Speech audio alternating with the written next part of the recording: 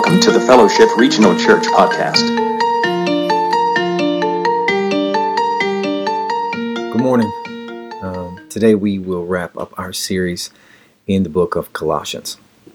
When you go to a restaurant, they offer you appetizers before your dinner, and then they offer you dessert at the end of your dinner. This isn't a restaurant, all right? So today's passage doesn't offer us a warm-up lap or even any cool-down stretching. Today's passage is like Luke and I's favorite and only dining establishment back in Tyro, Kansas. That was Sandy's original store. Sandy offered the best burger and curly fries within a 6-mile radius. Sandy's menu had options. You could get the cheeseburger without cheese. But that was the end of the options. She had mustard and or ketchup. If you came here today or you're listening and looking to expand your theological knowledge, sorry. Paul's words here in Colossians are much like Sandy's daily special. They're more than you can eat in one setting and guaranteed to do some serious damage to your heart. That's the truth. So in saying that, let's get rolling into Colossians chapter 3. We're going to start in verse 15. Let the peace of Christ rule in your hearts, since as members of one body you were called to peace, and be thankful. Let the word of Christ dwell in you richly as you teach and admonish one another with all wisdom, as you sing songs and hymns and spiritual songs with gratitude in your hearts to God. And whatever you do, whether in word or deed, do it all in the name of the Lord Jesus, giving thanks to God the Father through him. Paul cuts right to the chase. He says, since as members of one body. So who is Paul talking to with all of this right here? Well, if you call yourself a follower of Jesus Christ, then Paul's talking to you. And so what he's outlined are the daily living guidelines. These are expected of all believers. Okay, so let's run through them. There are 7 that he lists right out of the gate. The peace of Christ must dwell in you. This idea right here it comes from the word umpire. So you let the peace of Christ call the balls and strikes in your life. Let the peace of Christ be your moral umpire. Okay. Next part, be thankful. This is the word graceful. Okay. So always be graceful. Be thankful. Look at other people with mercy and grace in your eyes, in your words, in your actions. Third one. Read, know, follow the word of God. Let it dwell in you richly. Okay? This means that we make God's word feel at home inside of us. Okay, fourth one. Teach and admonish others with all wisdom. This is great here because this means that we are to wisely teach and warn others. Now, here's the thing. This was not an option. This was not an option. If we call ourselves a follower of Christ, then there is responsibility on our end to teach and admonish others. That means that we wisely teach them and we wisely warn them. That's what we do. We do that in everything that we do, with our actions, with our words, in our homes, and our jobs, in our friendships. Number 5, sing songs of gratitude to God. This one's kind of a strange deal. Sing songs about God's goodness in your life. When we gather together in church, that's one of the things that we do. We always sing a few songs, and we speak to God from our heart about the goodness that He has done in our life. Number 6, whatever you do in word or deed, do it in the name of the Lord Jesus. In your words and in your jobs, do it for the fame of Jesus. It is for His reputation. It'd be so easy to look at crappy situations in our life and to say, well, I'm only doing this because I get a paycheck, or I'm only doing this because it provides for my family, or I'm only doing this because I want to look good in front of other people. Paul's words are this: you do everything that you do for the fame of Jesus Christ. Okay, verse 7 or the number 7, last one. Give thanks to God through Jesus. Acknowledge God because of Jesus. Paul says you should acknowledge God because of Jesus. God gave you the greatest gift ever, and that was the sending of his son for the salvation of the world. Okay, so if you're in a place like right now to where you're thinking, I want to grow spiritually, but I don't really know where to begin. I want to move forward in my relationship with God, but it's just Christianity can seem so big sometimes. Where do I begin? Let me tell you where to begin. Memorize Colossians 3:15 through 17. If you memorize these words, they will permeate your heart and your mind. I promise that you'll grow in your relationship with God. You'll grow in your clarity of life's direction for yourself. We could spend weeks working on all the intricacies of all these words that Paul outlined right here, just these 7 little points right here. But I think these can be better suited and best understood when they are worked out inside of like a personal devotion. So if you want to spend the next month or so mashing through those just on an individual basis, I think you would find that would serve you well. Paul does us a great favor in this next portion of Scripture, a great favor. He takes all of his theological depth and he breaks it down into practical steps. I appreciate this so much, excuse me, because I'm not a practical thinker.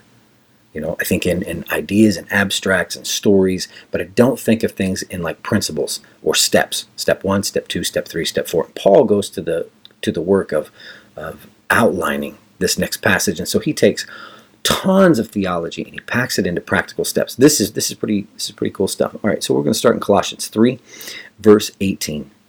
Wives, submit to your husbands as is fitting in the Lord. Excuse me. So, right out of the gates, he's coming at the wives. Wives, future wives, single ladies, young girls who will someday be wives. Let's talk about a few common responses to a verse like this. Oftentimes when you hear the phrase, wives, submit to your husbands, it is almost always followed by this barrage of responses and reactions to this. So let's talk about number one. Woman number one, her response to this verse, when they hear, be submissive. Woman number one says this, maybe this is you.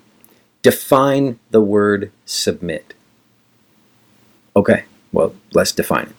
The word means to place under, to be subject to be obedient to.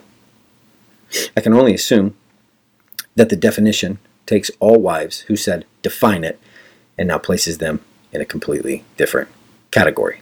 Okay, so we're away from define submit. Now we are either okay, I'm okay with that, or we are now to the place of like, heck no, ain't happening. Okay, so now we're down to 3. So woman number 2's response is this. This verse emerged from a male dominant culture, so it's no longer relevant.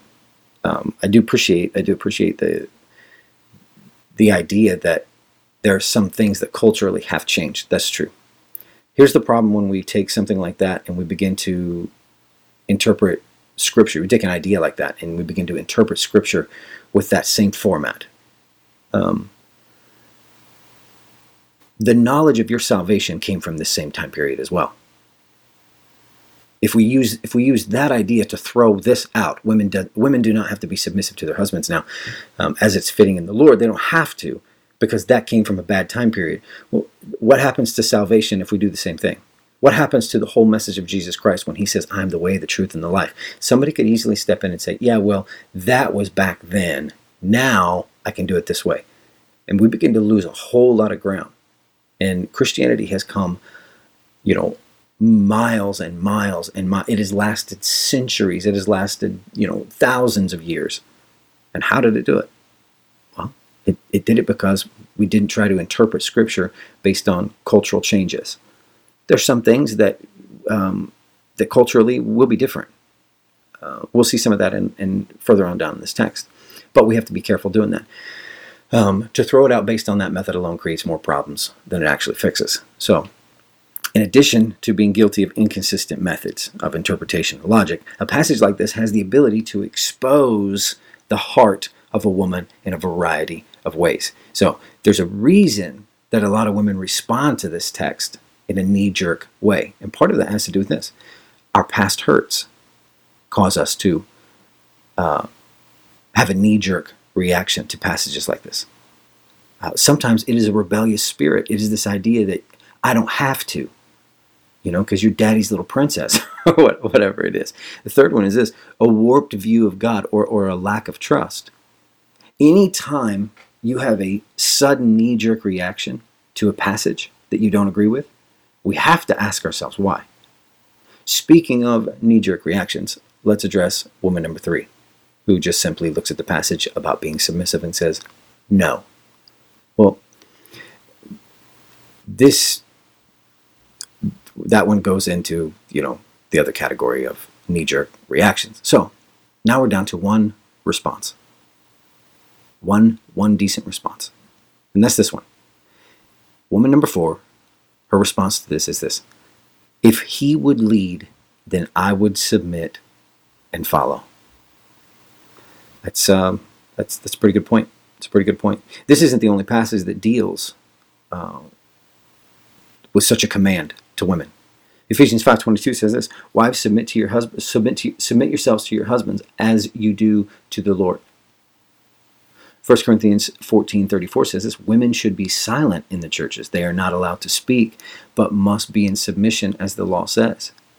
Why would the scriptures that are so devoted to topics like sacrifice, love, and caring for one another seem to speak so poignantly to women and seemingly even against women when we read through passages like this? Well, let's see if we can break some of this down.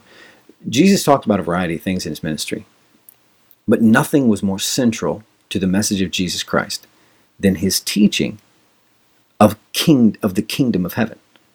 He talked about money and sin and hell. He never avoided too many topics. But one of the things he talked most about, the central message of Jesus Christ, was the kingdom of heaven. We can see a snapshot of that in the Lord's Prayer out of Matthew 6. Then this is how you should pray: Our Father who art in heaven, hallowed be thy name. Your kingdom come, your will be done, on earth as it is in heaven. Much to the disappointment of many, the kingdom of heaven is not a democracy. It's a kingdom. It has a king. The whole system is built on the idea of submitting to the king, subjecting ourselves to the lordship of Jesus Christ. Kingdom, kings, rulers, reign, authority, subjection were common ideas. But here's how the kingdom of heaven is different. If your answer, or if your response is, if he will lead, then I will submit and follow, what you're suggesting is this: in the kingdom of heaven, the king stepped down from all of his glory and became like the servant. So here's the response. Here's why this response happens. I will submit and follow my husband if he will lead. And so here's what we have to understand about the kingdom of heaven. In the kingdom of heaven, Jesus did not sit in the recliner and drink beer all day. You with me? Jesus did not leave the dishes and the laundry and everything else for his wife to do. He did not leave the discipline for his wife to do. Of course, we know Jesus didn't have a wife. The point is this: in the kingdom of heaven, the king stepped down from all of his glory and he became like a servant.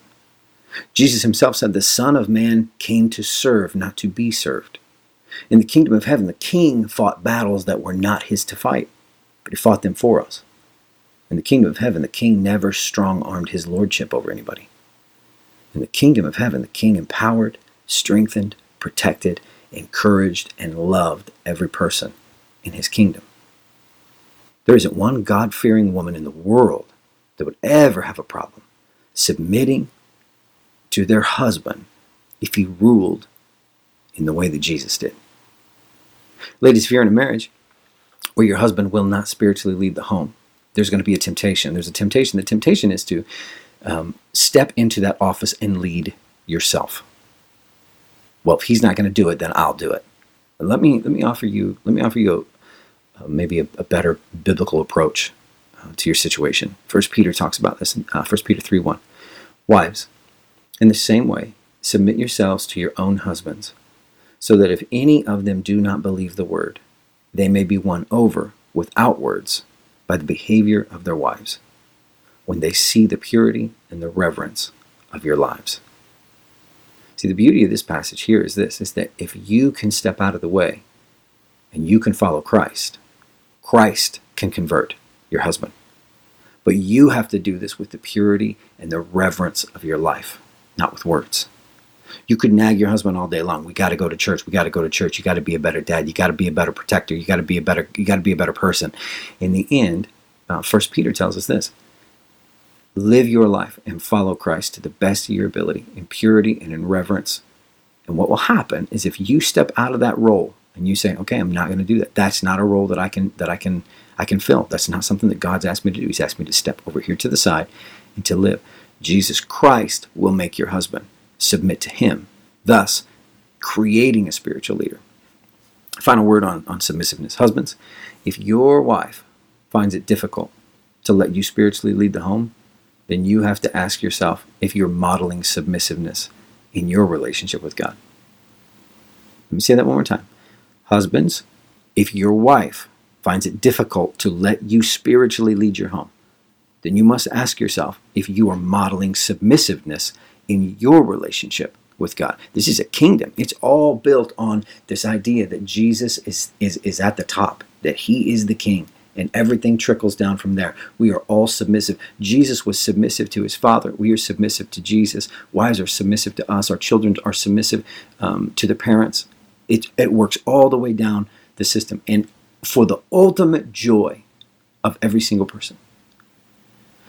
Husbands, if your wife sees that you are submitted to God's word, she can better understand her role inside the home and inside her marriage.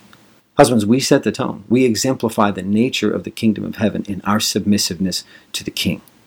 This is not just a one-way street. This is a two-way street. We submit to Jesus. When we do that, our wives will not struggle submitting to us.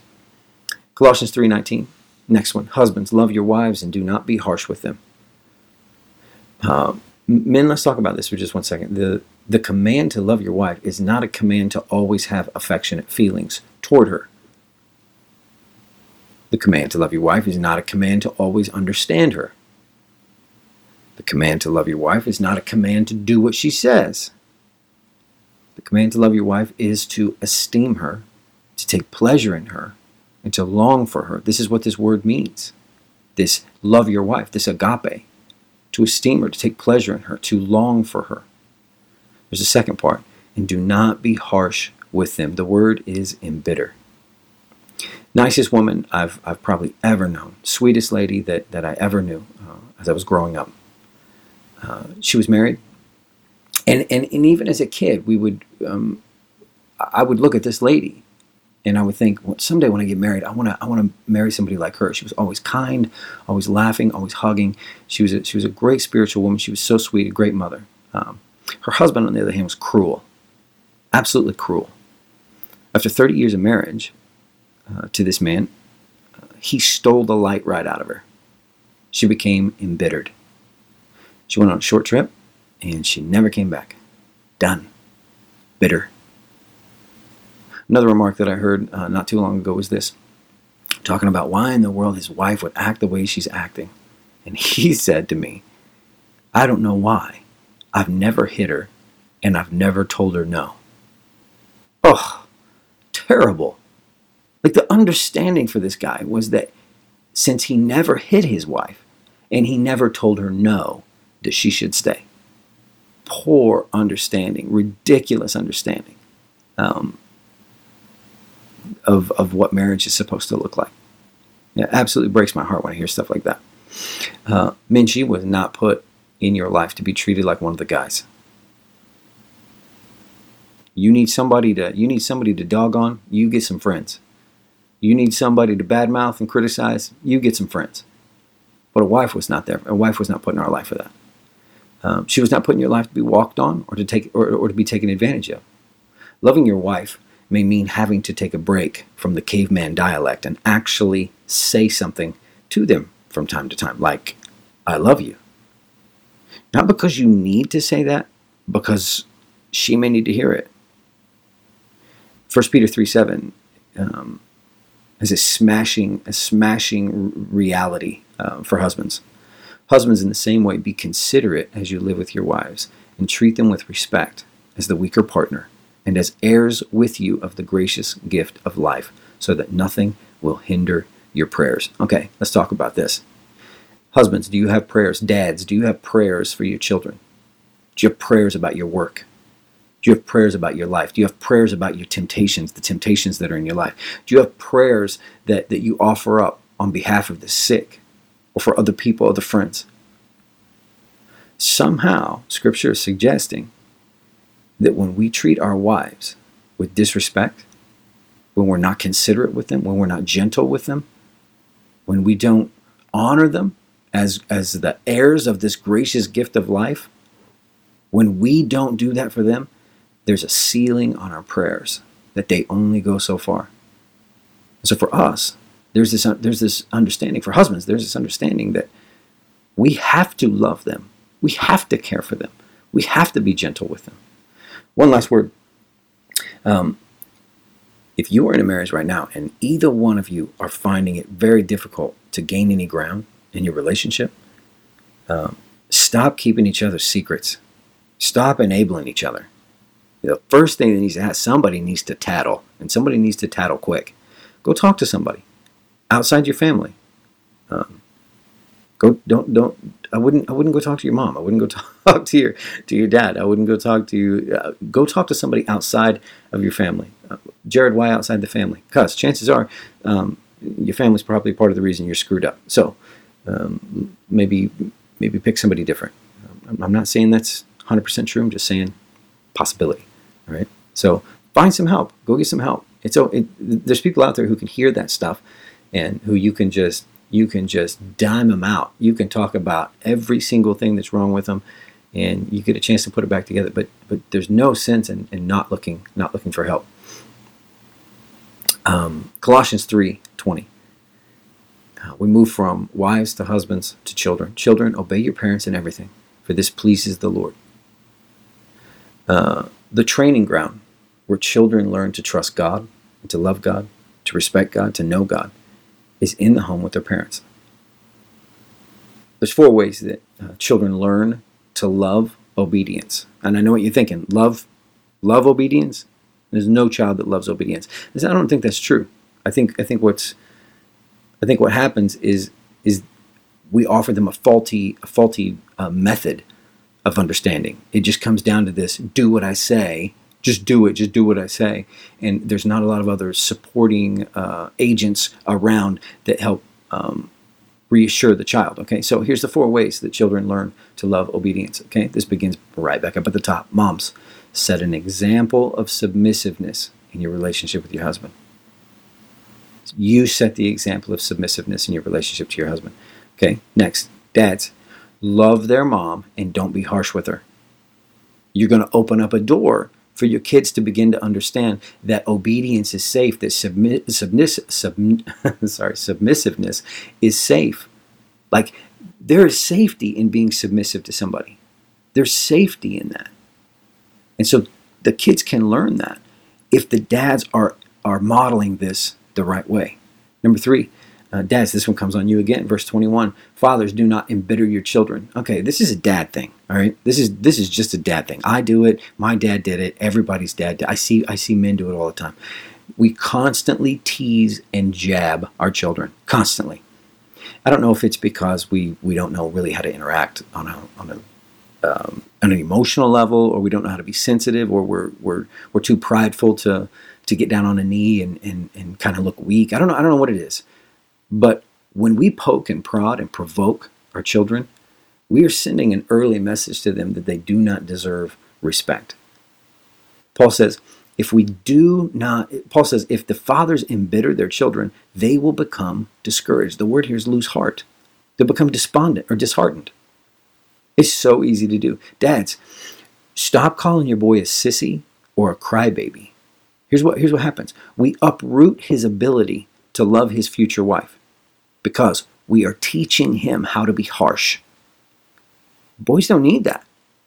By constantly calling a boy a crybaby or a sissy, we're teaching him how to be harsh in the future. Here's another one. Dads, don't call your little girls drama queens. And don't let her have her way all the time.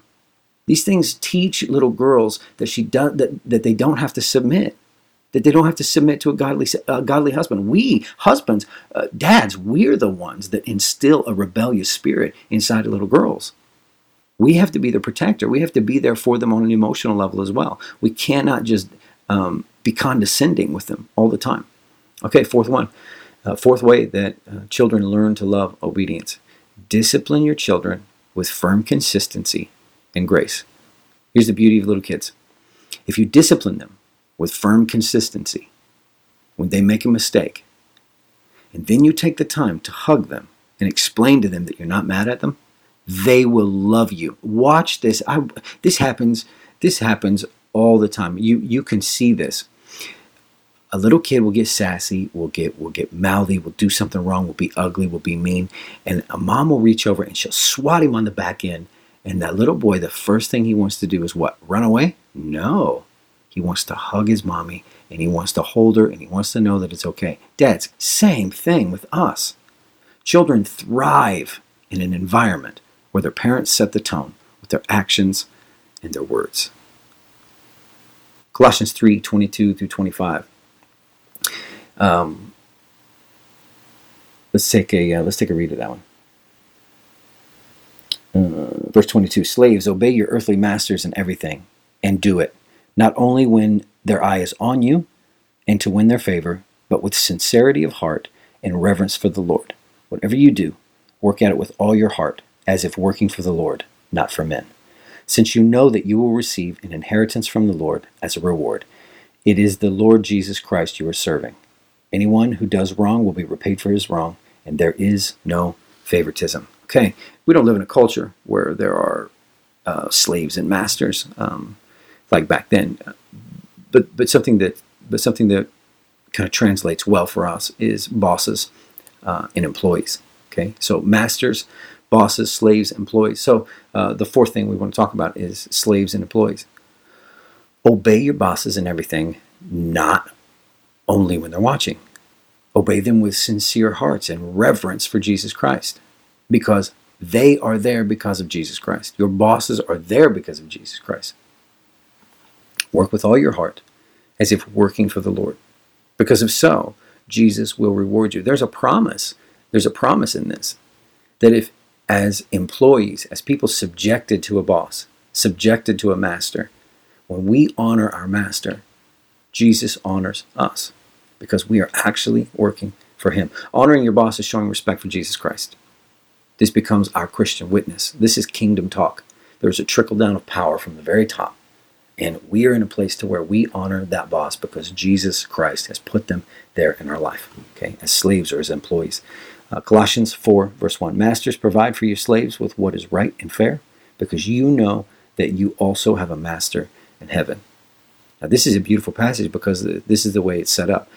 Treat everybody with fairness and equality, because that's the way you would want to be treated by your master. If you're a boss in your job, then you provide what is right and fair. These are two great words. Right is the word just in the eyes of God. Okay? Provide your employees, provide the people who work under you, provide them what is just in the eyes of God.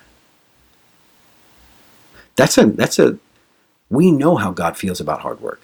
We know how God feels about charity. We know how God feels about just handing something out to somebody. If a man doesn't work, then a man doesn't eat. We know that God has a really strong scale on that. And so we can trust this. The next word is fair. Give them what is fair. This speaks to the equality or the proportional fairness. If you're a boss, a leader, a supervisor, then you provide employees with the same respect, grace, and payment that is both fair in God's eyes and equal to the job that they are doing. Why is this? Because you too have a master in heaven. And I would want to be dealt with on those terms by God as well. Paul's practical teaching here is